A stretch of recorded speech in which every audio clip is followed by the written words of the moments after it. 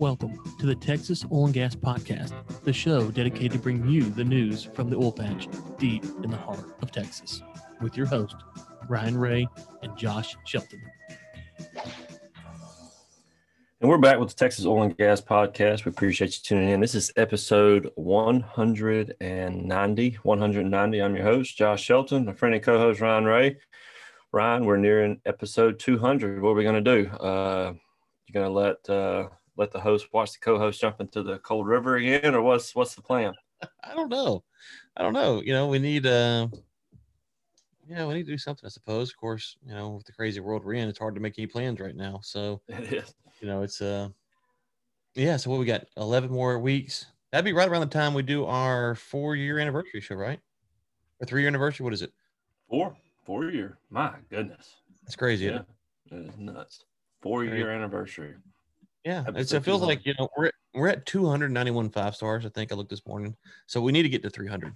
We need to have 100 more 5 stars than we do episodes. Yeah. It feels like it's a good ratio. Yeah. So go ahead and get that knocked out for us on iTunes, and we'd appreciate it. So, we got Sergio coming on today. So he hasn't been on in 2 weeks. You know, he kind of boycotted us for a while, so it's good to get him back on the show. Yeah, is he going to be shooting a video from his vegan leather seats working at Bloomberg or? I don't know. That's a good point. He might be. So Ryan, we got several stories. There's some news going around right now about New Mexico. So there's a 60-day ban on federal land permits. Yeah. Permitting federal land for the next 60 days. And people are concerned in New Mexico that this might have a big toll on their economy. You know, that they rely heavily on the taxes garnered from these oil and gas companies. So we're just kind of watching the New Mexico market to see how it responds to this. Well, it's funny because we've covered the New Mexico politics several times on this podcast. And, you know, for a while they were kind of anti-oil and gas, and they came back to the pro-oil and gas. They've kind of just been all over the map. But as I pulled up here, Josh, you know, Biden won New Mexico in 2020, all 5 of the electoral votes, and he got basically 100,000 more votes than Trump did. Okay, so 100,000 more votes. He got 501. Trump got 401. So right at 100,000 more votes. Now, Biden's votes came in, you know, the northern part of the state. Trump's more rural parts of the state, what you would expect.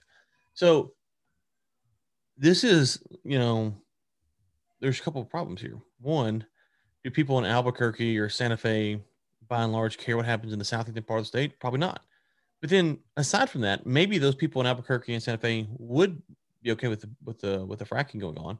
But then you have the federals in D.C. who are controlling this, and so, you know, these are questions that, as our society moves forward, we have to start taking a little bit more seriously. We've kind of thrown out these things of federal lands and who's in control, and, you know, this, that, and the other. And I think, you know, now you're starting to see that this is a potential impact that could, you know, really cost the state of Mexico. I don't know what percentage of the Mexico drilling is BLM land, but I think it's pretty substantial. I don't think it's a lot of private land out there, right? No, I've seen maps, and I mean, you take the BLM out, right? That pretty much ends the Permian Basin on the Mexico side for sure. Right. And from what I understand, the better acreage is over there too. I'm not. Yeah. To refer to me about that, but so okay. So you say, what are you to do now? Here's the thing. Here's the good news. I think potential good news is that you have Biden canceled or revised the executive order for the Keystone Pipeline permit on his first day in office. Okay, and now he's done this. This is a temporary thing. The Keystone thing, I don't think he'll ever go back to. I think that's kind of done. You know, if they're going to get it done, they have to work from a different perspective.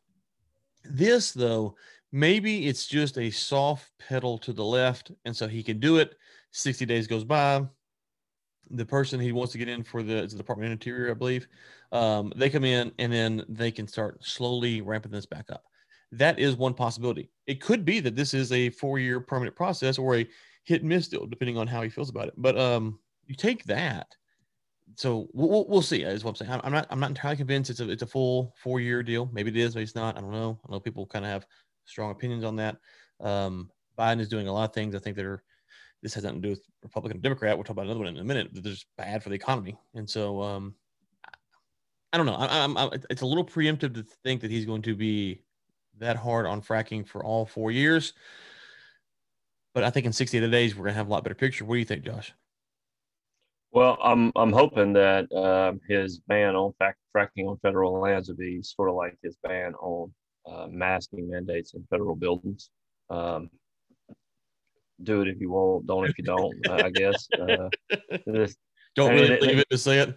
yeah, yeah. Here's a question though. So, and then this would be one of the things I'm genuinely curious about. Being all seriousness aside, I mean, all joking aside, um, it seems that if so, I think his press secretary she gives briefings in federal building without a mask on. He went into I think it was Lincoln Memorial without a mask on. Um, it seems that there are people that can disregard the rules without any repercussions. And what I'm wondering is, will there be any loopholes for people Right. in the That's 60 days? And yeah. who's going to have the loopholes? Who can actually do it? Because Biden and the administration, they very much expect me and you to wear the mask when we're on the federal property. It ain't a joke then. It's not like we can opt that we have more No important matter how things going historic on. a day it is for us, it doesn't matter. Yeah. Yeah. And so for most of the little guys out in the Permian, and I say little guys, I mean, they're not small companies by any stretch, but they're not tied into the administration. For them, the ban is going to be very real, but I wonder if it'll affect some of these other players as much. And I suspect that there's probably some. So kind of now that's an interesting point. So I think so two things. One is to be clear, it's not stopping work. It's just for the new stuff Mm-hmm. that we would try to. So it's not like work in the Permian stopping tomorrow or today or yesterday. We're going to say that. You got 60 days where they're not going to do anything new. Now. That's interesting. They might do that. That might be right, Josh. Is that after 60 days they come out and say, okay, listen, we're going to open back up the permitting, but here is a laundry list of things that you're going to have to comply with before you're eligible. And so then they've really kind of goes back to our comments about Exxon giving campaign donations. Someone like Exxon might be able to capitalize, but someone like I don't want to say small company name, but small company here might not be able to. So yeah, that you might see something like that. That's a good point. I think you might be onto something. And then Exxon released a memo. This is reason number 76 why you send donations to both presidential candidates. Well, I mean, and I think I'm going to have the back of anyone who does oil and gas in general, just because it's a good thing to be done. But I do think that if we do see a trend like that, to where the little guys effectively cut out, and it's the big boys who are taking advantage of these draconian rules, if you will, just be prepared. It will no longer be the Texas Oil and Gas podcast. It will be Pound the Big Company podcast, and we will be on here railing on those folks on a weekly basis. And the other thing though to keep in mind is that you have that, and so you got to deal with that. And on the flip side, you have the minimum wage law that talking about increasing, and I don't, so here's kind of how I thought about the minimum wage. First off, I don't want to get into all the economics of it. Just kind of keep it at a high level.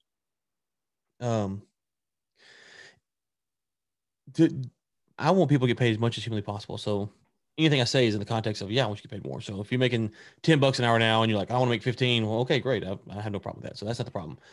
The question, Josh, is that, what percentage of the companies have employees that make $17 an hour? And I'm picking that number kind of arbitrarily, $17, $18 an hour. What percentage of companies, service companies, oil and gas companies, have folks that make $17 an hour? And here's one.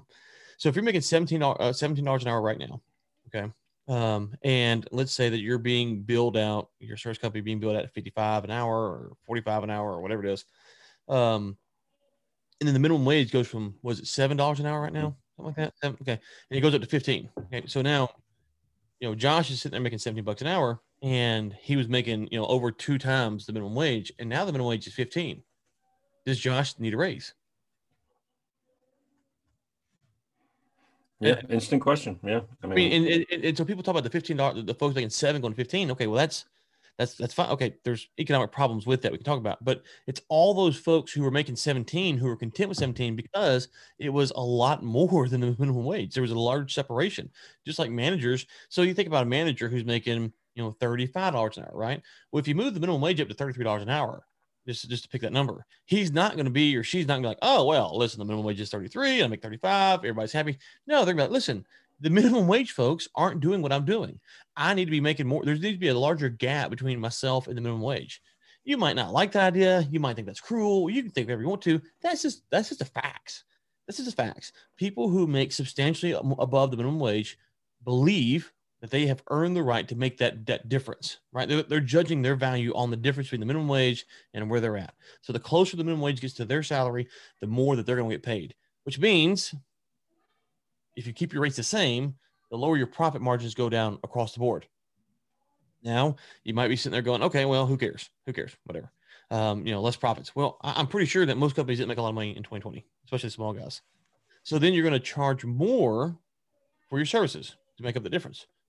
Well, being that crude oil is not at $100 a barrel, it's not really a good time to charge more. So this effectively will put the squeeze on small businesses, especially small service companies, to decide, do we adjust our rates accordingly, or do we, take the haircut? And, each company is going to have a mix of how many minimum wage employees versus $15 to $20 an hour employees. And that's really where this is going to impact, right? So if your company has $30 an hour employees predominantly over that, then it's not really impacting you. But if you have a lot of folks between that $7, whatever the minimum wage is now, to $25 range, that's where you're going to see a lot of upward pressure. Because folks, if you're making $7 now, and then Josh is making 12, and then I'm making 15, when the minimum wage comes to 15, do you keep that ratio and do you move it all up? Right. And so those are the things that have to be dealt with, and it just makes stuff more expensive. You don't have to like it. It's just how it is. And so anyways, that's kind of my thoughts on it. So there's a couple of things. So I read a book on economics by Thomas Sowell, and he talks about the effects of raising minimum wage. And he's looked at instances where it's been raised in the past. Every time they raise minimum wage, there's a couple of things that happen. One, unemployment sharply rises, like immediately, and it's a very sharp rise in unemployment. So a lot of the people who are making $7 an hour, they don't have the skills to earn or be worth $15 an hour. That's the case for some people. So there is a sense of which there's a basic bottom denominator that everybody's required to do certain things. But if all of a sudden people are being paid $15 an hour, where the $7 was the minimum wage in places like Louisiana, that is going to put a huge hit on the employers, and they're going to try to find ways to reduce the amount of employees, which is going to cause unemployment to go through the roof. And then I think, like you said, they're not going to be able to. If they go in and just charge more for their services, they're going to, in some sense, have to do that. There's not going to be any way to go around it. They're going to have to charge more for their services. Charge more or not make as much. And just real quick, people like to say, well, companies don't need to make this much money. Well, we just saw the largest transfer of wealth from the small business to the large business in 2020. Small businesses are depleted right now. So if you're saying to them, hey, we want you to take a haircut, most of them took a bloodbath in 2020. So it's not like they have huge cash reserves on the side. They can take this haircut and they can kind of make it through 2021. That's not a guarantee. And so I think that, if we're in a booming economy, I wouldn't be in favor of this either, but you could at least say, well, companies are flush with cash. That's just not true. See, I got a question. I mean, looking at this from an economic standpoint, just take McDonald's, for example. If McDonald's has to go up to $15 minimum wage, how many employees can they get rid of and still be able to function? That's question number one. If I'm the manager, okay, how many people can we cut and still have enough to go? Because we got to pay everybody $15 an hour. We don't need two people working the fries, just one. We'll need two people flipping the burgers. We just need one. We just need one of these. To keep the prices at what they are. Right. To have the dollar menu. So I'm thinking that they're going to look good. That's one side of it. The other side is going to be, well, if we up our hamburger by $2 and we sell 2,600 hamburgers a day, that will approximately take care of the increase in minimum wage. So what we need to do in order to take care of the minimum wage is we need to go up by $2 on every hamburger, right? And then if that ends up causing it to even out, you're going to see that happen across the board in all of these companies, which is then going to cause inflation to happen. So that $15 is essentially going to be $7 within a couple of years, because it's going to be worth the same amount, because all across all the different sectors, everyone's going to go up in their prices to accommodate this required increase of minimum wage. There's no way around that. That has to happen. I mean, that has to happen.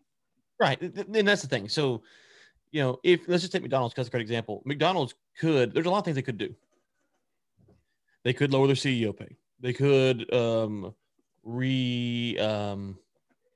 they could, reduce their R&D budget. There's a lot of things they could do. And so I think the problem part of this is when you look at these big companies like an Exxon, like a McDonald's, like a Walmart, you kind of look at it and you go, oh, wow, okay. And they have a lot of meat to trim off the bone. Let's just, for argument's sake, say that's true. Okay. Let's just put that aside. That's not the same as Bob, the service company out here, who's, putting down floor mats in the stores, or the copy machine repair person, or wherever. That's not the same. And so the impact of these laws are not equitable, because it doesn't work the same. And most of our listeners are not owning companies who are like Walmart. They're small business people. And so I think that's kind of the thing that's lost, is that you can't just presume that the big Fortune 500 companies can absorb this. And to be quite honest with you, it benefits them more, right? Because Walmart has a huge, or McDonald's has a huge R&D budget they can draw down from and pay people more. Not everyone has that. And so again, it's a thing that it benefits certain folks, and it doesn't really it doesn't really help anyone, because you mentioned it just makes it more expensive. So there's a great thing from Reason. I think it was Reason, a few years back, and they did a study of folks in New York City doing car washes. And so they kind of go through how the minimum wage impacted. They went from people doing the car wash to people to buying the machines to do the car wash, and back and forth based upon the labor laws and stuff like that. So anyways, I think those two things, though, Josh, just as we're sitting here today with, WTI at 52, those are things that are concerning for the industry. Is Biden, he's canceled Keystone. I think that's done, unless there's some kind of, some lawyer can email us and explain to us the avenues that are possibly there now. But unless there's a path outside of Biden, he's not going to come back on that. I think that's kind of that seems to be pretty set in stone. The fracking stuff is concerning, but we still have some time to see. I think you might be right, though. That might turn out to be more of a more regulated type deal, and so it benefits a few, and that ties into the minimum wage, which again will hurt the small companies in our business, in our industry, because if you start again, it's not the 7 to 15 guy. You got to think about it. It's the person who's making 12, person making 15 already, person making 17, person making 20. All of those people will want raises proportionate to where they were to the minimum wage, right? And so they're all going to. They're dang sure going to want it when the hamburgers cost $2 more. So if you're, a serious question, if to a listener, if you're making $16 an hour now, and the minimum wage goes 15, wouldn't you want an $8 an hour raise? Why would you not want that? And I'm being serious. Why would you not want that? Okay, you want it. I'm saying, but why would you not be like, hey, well, boss man, I was making $16 an hour, and that was cool because the minimum wage was 7, and so I kind of felt like my value was here. But if the minimum wage is 15, why am I not making 25, 26, 24, something like that? Well, I think the boss man's response is going to be, well, pump the brakes here, Bubba. I'm about to get tore up having to pay these people a lot more money first. Oh, I agree. That's not well. I'm just saying, but even from the perspective of the guys making $16 an hour, I mean, when the inflation starts to happen at the rate that it's going to, the $15 an hour is going to be like legitimately not near as much money as it was 6 months ago, because all the prices everywhere in every sector is going to increase. That's going to happen. And if that happens, then the $15 or the $16 that he was making is going to feel effectively like 10. Right. And that's unfair, because now, I don't know, man, that's a tough, I hate that for people that are in that situation. Yeah. That's the worst. Yeah. So all I had to say, I think that we're looking at the price right now and saying, okay, price is 52, how does this impact service companies who are going to want to go to work for oil and gas companies? And they're going to have tough decisions to make. Again, if you don't have a lot of lower income personnel on your staff, it's not going to impact you because of the upward mobility of the minimum wage. If you have no one making under $25 an hour, then good for you. But this is not going to impact you, but the service companies who do have a lot of lower income earners, the $10 an hour, the $12 an hour, the $14 an hour, the $15 an hour, anyone under $20 an hour, they're going to have a tough decision to make. Do they raise their rates? And then in kind, do the oil and gas companies accept the higher rates because they're saying, listen, I get it. Your rates are higher because you need to pay people more, but the price is still $52 a barrel, $55 a barrel, $53 a barrel. Like it's not great for us. And so we don't want you raising rates because we're not making a killing here either. So you kind of have this thing to where how does this balance out over the next, if this gets past the next 6 months, and it could put a squeeze on service companies that just as they're trying to get their feet underneath them, they're concerned now about having to raise their rates and this is not a good time to be calling up your clients and say, hey, we want to raise them rates.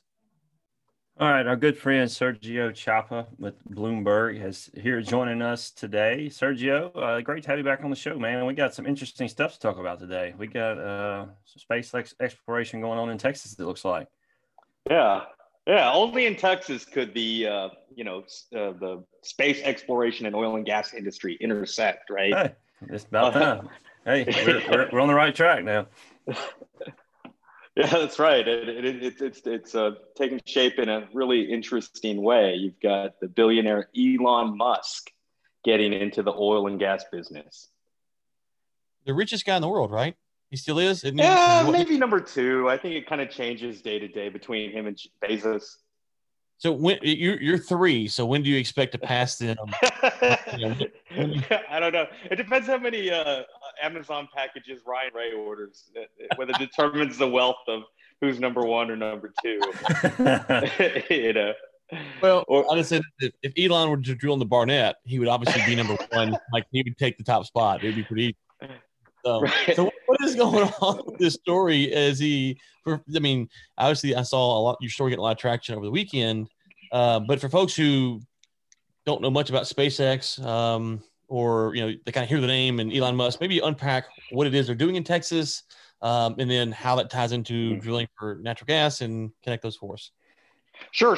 You bet. So everybody knows Elon Musk, this kind of eccentric billionaire, kind of like a real life Tony Stark, if you will, from the Avengers, Iron Man, kind of like entrepreneur and inventor and whatnot. Everybody knows him from his Teslas, which Ryan, I know you've got one and you drive your, yeah. You got two as you go to the Burger King to get your Impossible Burger, your vegan leather seats, right? Oh, my Impossible Burger or whatever it's called. Yeah. So anyways, so Elon Musk, kidding aside though, Elon Musk is Tesla electric vehicles. He's Solar City solar panels, and and he also makes storage batteries not only for the solar equipment but also for the electric vehicles. But he also has this side hustle, if you will, SpaceX, and launching rockets into space, satellites, and also people, contracting ferry service for NASA.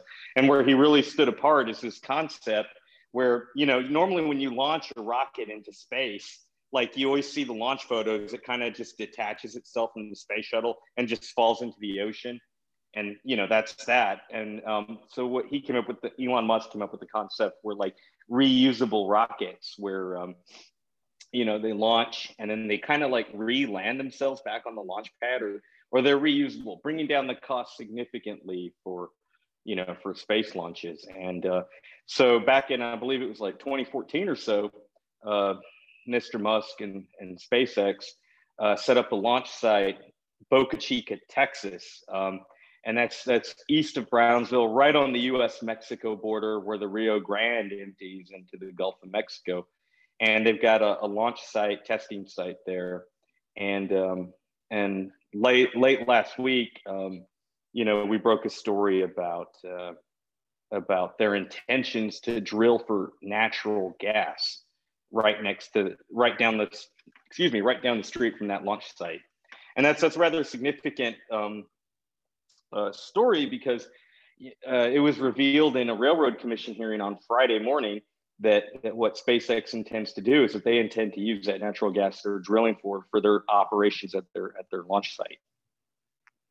So they're gonna just drill it and keep it right there. They're not shipping it off and Mm-hmm. So, but it's not for rocket fuel or anything like that. It's for the facility there, I'm guessing.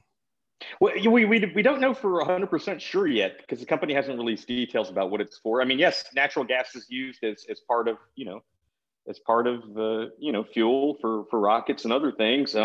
Maybe they're going to use it for heating. Maybe they're going to, use it for ovens for cooking turkeys, but we really don't know. They haven't really released those details yet, but definitely it's going to be used for the rocket facility, the rocket launch facilities and all their operations.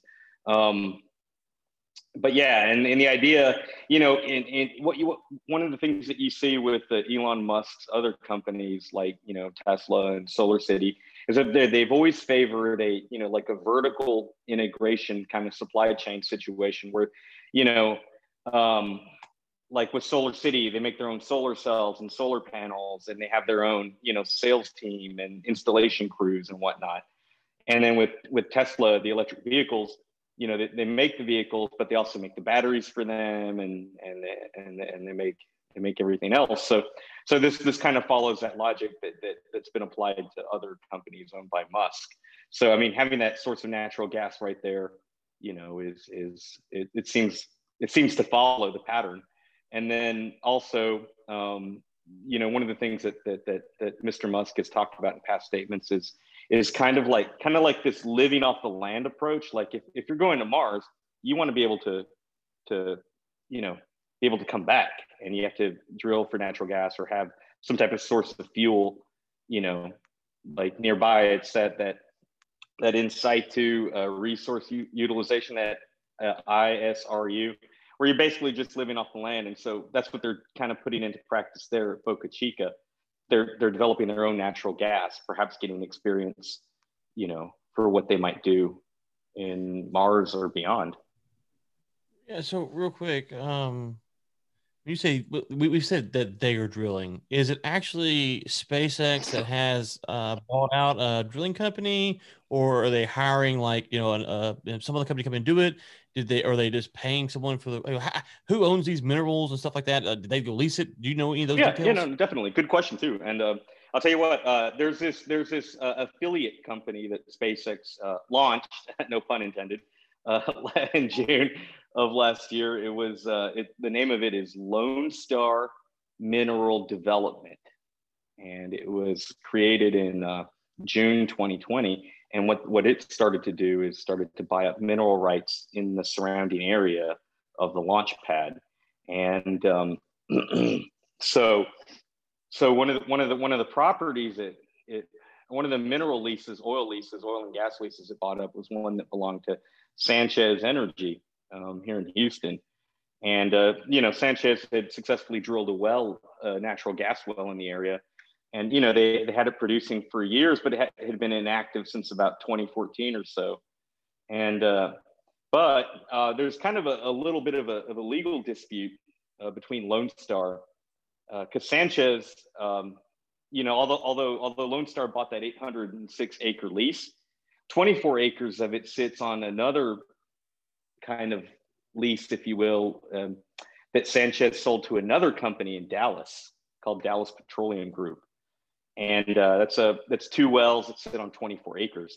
So right now, Lone Star Mineral Group, the SpaceX company, and Dallas Petroleum Group are involved in like a dispute in the Railroad Commission, like in the hearings division of the Railroad Commission. So they're trying to suss out, who really owns that 24 acres.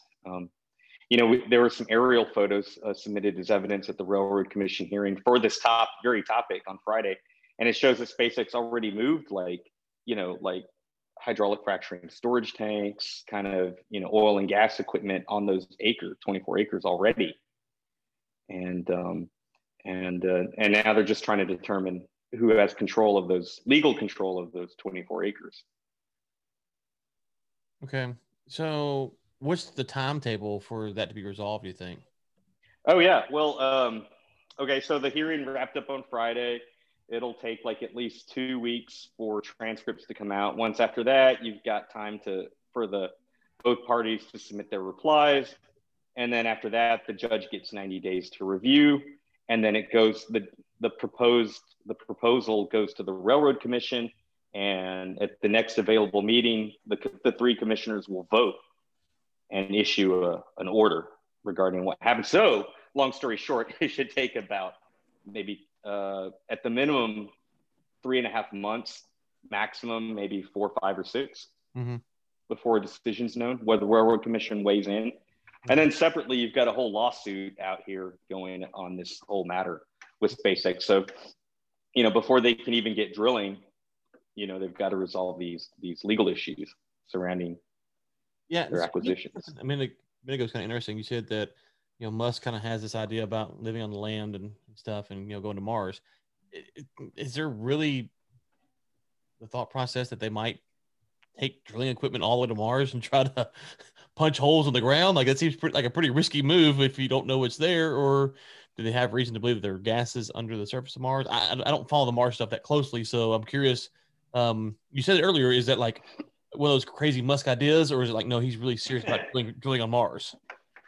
Well, before this came out, like a couple days before, he issued kind of like a challenge. I threw it out on Twitter, $100 million to someone who could invent a carbon capture and sequestration technology. And so now there's a lot of speculation on this. Nobody knows for sure, Ryan. I mean, now without talking to him directly. And so a lot of people speculate that maybe that carbon capture kind of contest, if you will, has tied to this natural gas play. Maybe he wants to do clean, green, natural gas development for his rockets and for his facility. Or maybe it's tied to what they intend to do out there in outer space. Maybe they intend to, I've never heard anyone say that there's natural gas on Mars, but I have heard CO2. Right. Yeah. That's available. Right. Yeah. So who knows? And then other people speculate this could be like a tax credits play too. Yeah, because they just revise those laws on the tax credits for carbon capture. So that's a good point. Okay. Well, what else from the story, Sergio? It's a fascinating thing. It's one of those things that, when Musk is doing something, he always catches eyeballs, and and so it's one of those stories you're like, okay, is this really something that we need to be following? Is this kind of a one-off event? Like, okay, they're going to do this, and then it's going to die down, or do you think that we might see SpaceX, Musk kind of expand their wings into the oil and gas industry? Because if they are going to try to go and drill on Mars or whatever, or they want to just get cheaper energy, they might continue to do this. So any insight on where this story might go 6-8 months from now? No, we're definitely following it closely. And I mean, obviously it'll be big news if and when they drill their first wells and put them into production.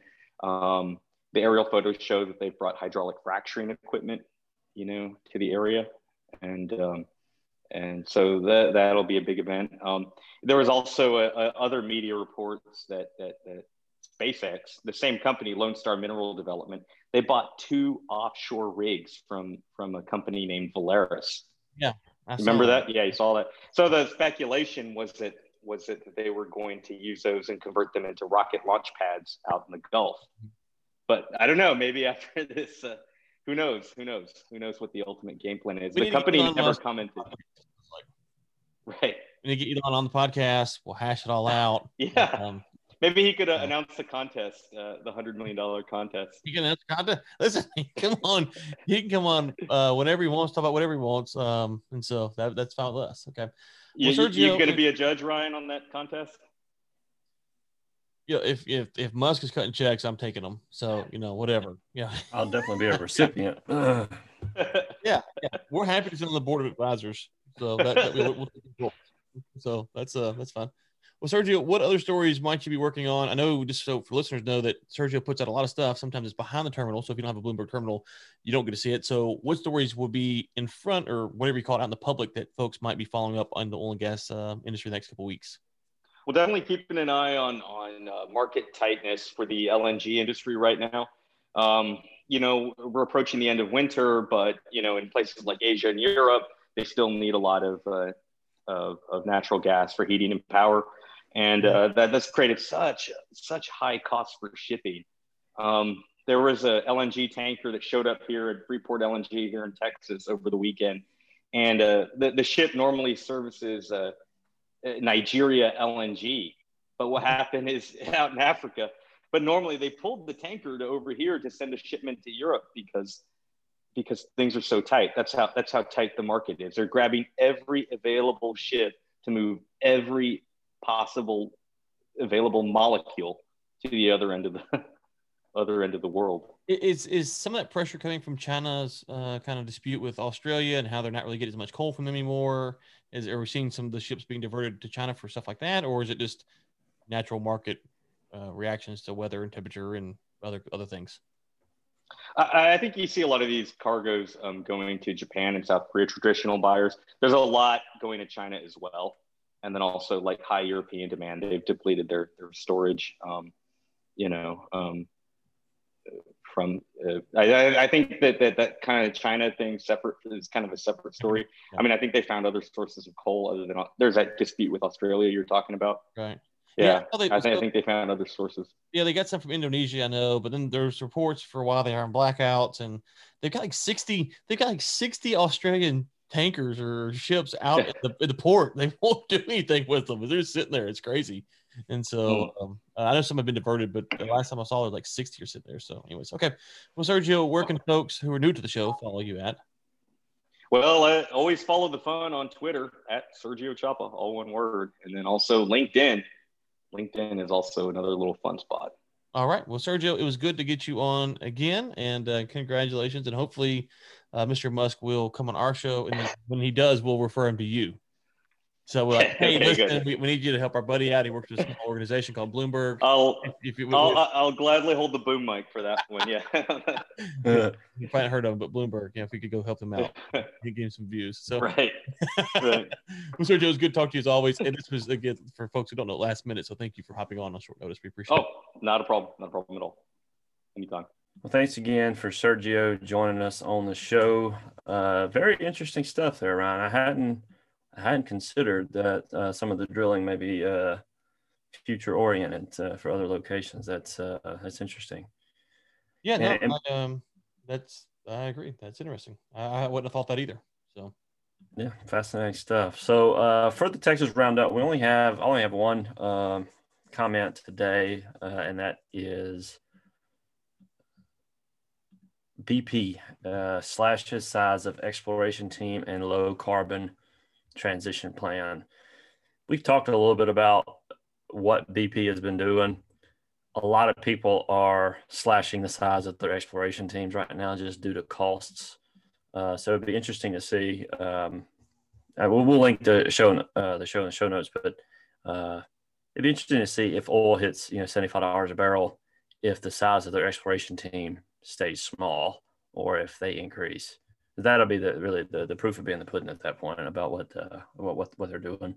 But interesting to see. They are acting as though this is going to be the way they're going to continue to move in the future. And Ryan, that reminds me of something. So this would be completely unrelated to anything Sergio said. It's just more so my take. How would you feel if someone like Musk and SpaceX, who've been incredibly against oil and gas industry, it seemed to me, at least on the face of it, ends up getting a huge foothold in the oil and gas industry because of some of the negative press that they get from companies like them, causing the prices to go low and getting a harder time. And so companies like Tesla or SpaceX getting a foothold into the oil and gas industry. It's interesting because I don't know what Musk stands on oil and gas historically has been. I know he's true. I know he's mad about the Paris Climate Accords when Trump left. I remember that. I don't know what his stance on oil and gas in general is. But Musk is interesting because it's hard to know if Musk really believes stuff or if he just kind of goes where the wind goes, And so, is Musk really a libertarian type, classical liberal type, or is he just mad that Tesla was getting shut down because he's taking a ton of government money? So it's not like he's opposed to the government just wasting money on his company because they've wasted a gazillion dollars on Tesla over the years, and his company hasn't made money a lot. So it's hard to tell what he really believes versus if he's just opportunistic. I don't really care the way. I'm just saying that I have a hard time kind of reading where he comes in on issues. And so, but let's just be honest here.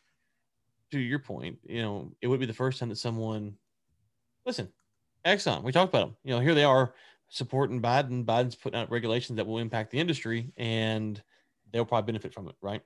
Mm-hmm. So we got folks in our own industry that do it. Much less, so I don't think Musk can get too big of a foothold, but I don't know. Well, yeah, I agree. Yeah, and you know, we had a pretty good shot to get him until this little last segment. We had a good shot to get him on the show, but Elon, you can come on the show anytime. Nothing but softballs. Nothing but softballs, baby. Nothing but softballs. And so we can get me. I'll tell you what, we'll get Elon, me, you, Rogan in Austin, and we'll just do a big show. We'll give Rogan needs some numbers. We'll help him out. Tell him some Elon needs some press. We'll give him, so we'll help everybody out. So that's just how we'll do it. So, listeners, y'all set it up. Yeah, tag Elon in this episode, and let's get it done. To everyone, thank you so much for tuning in, and until next time, keep climbing.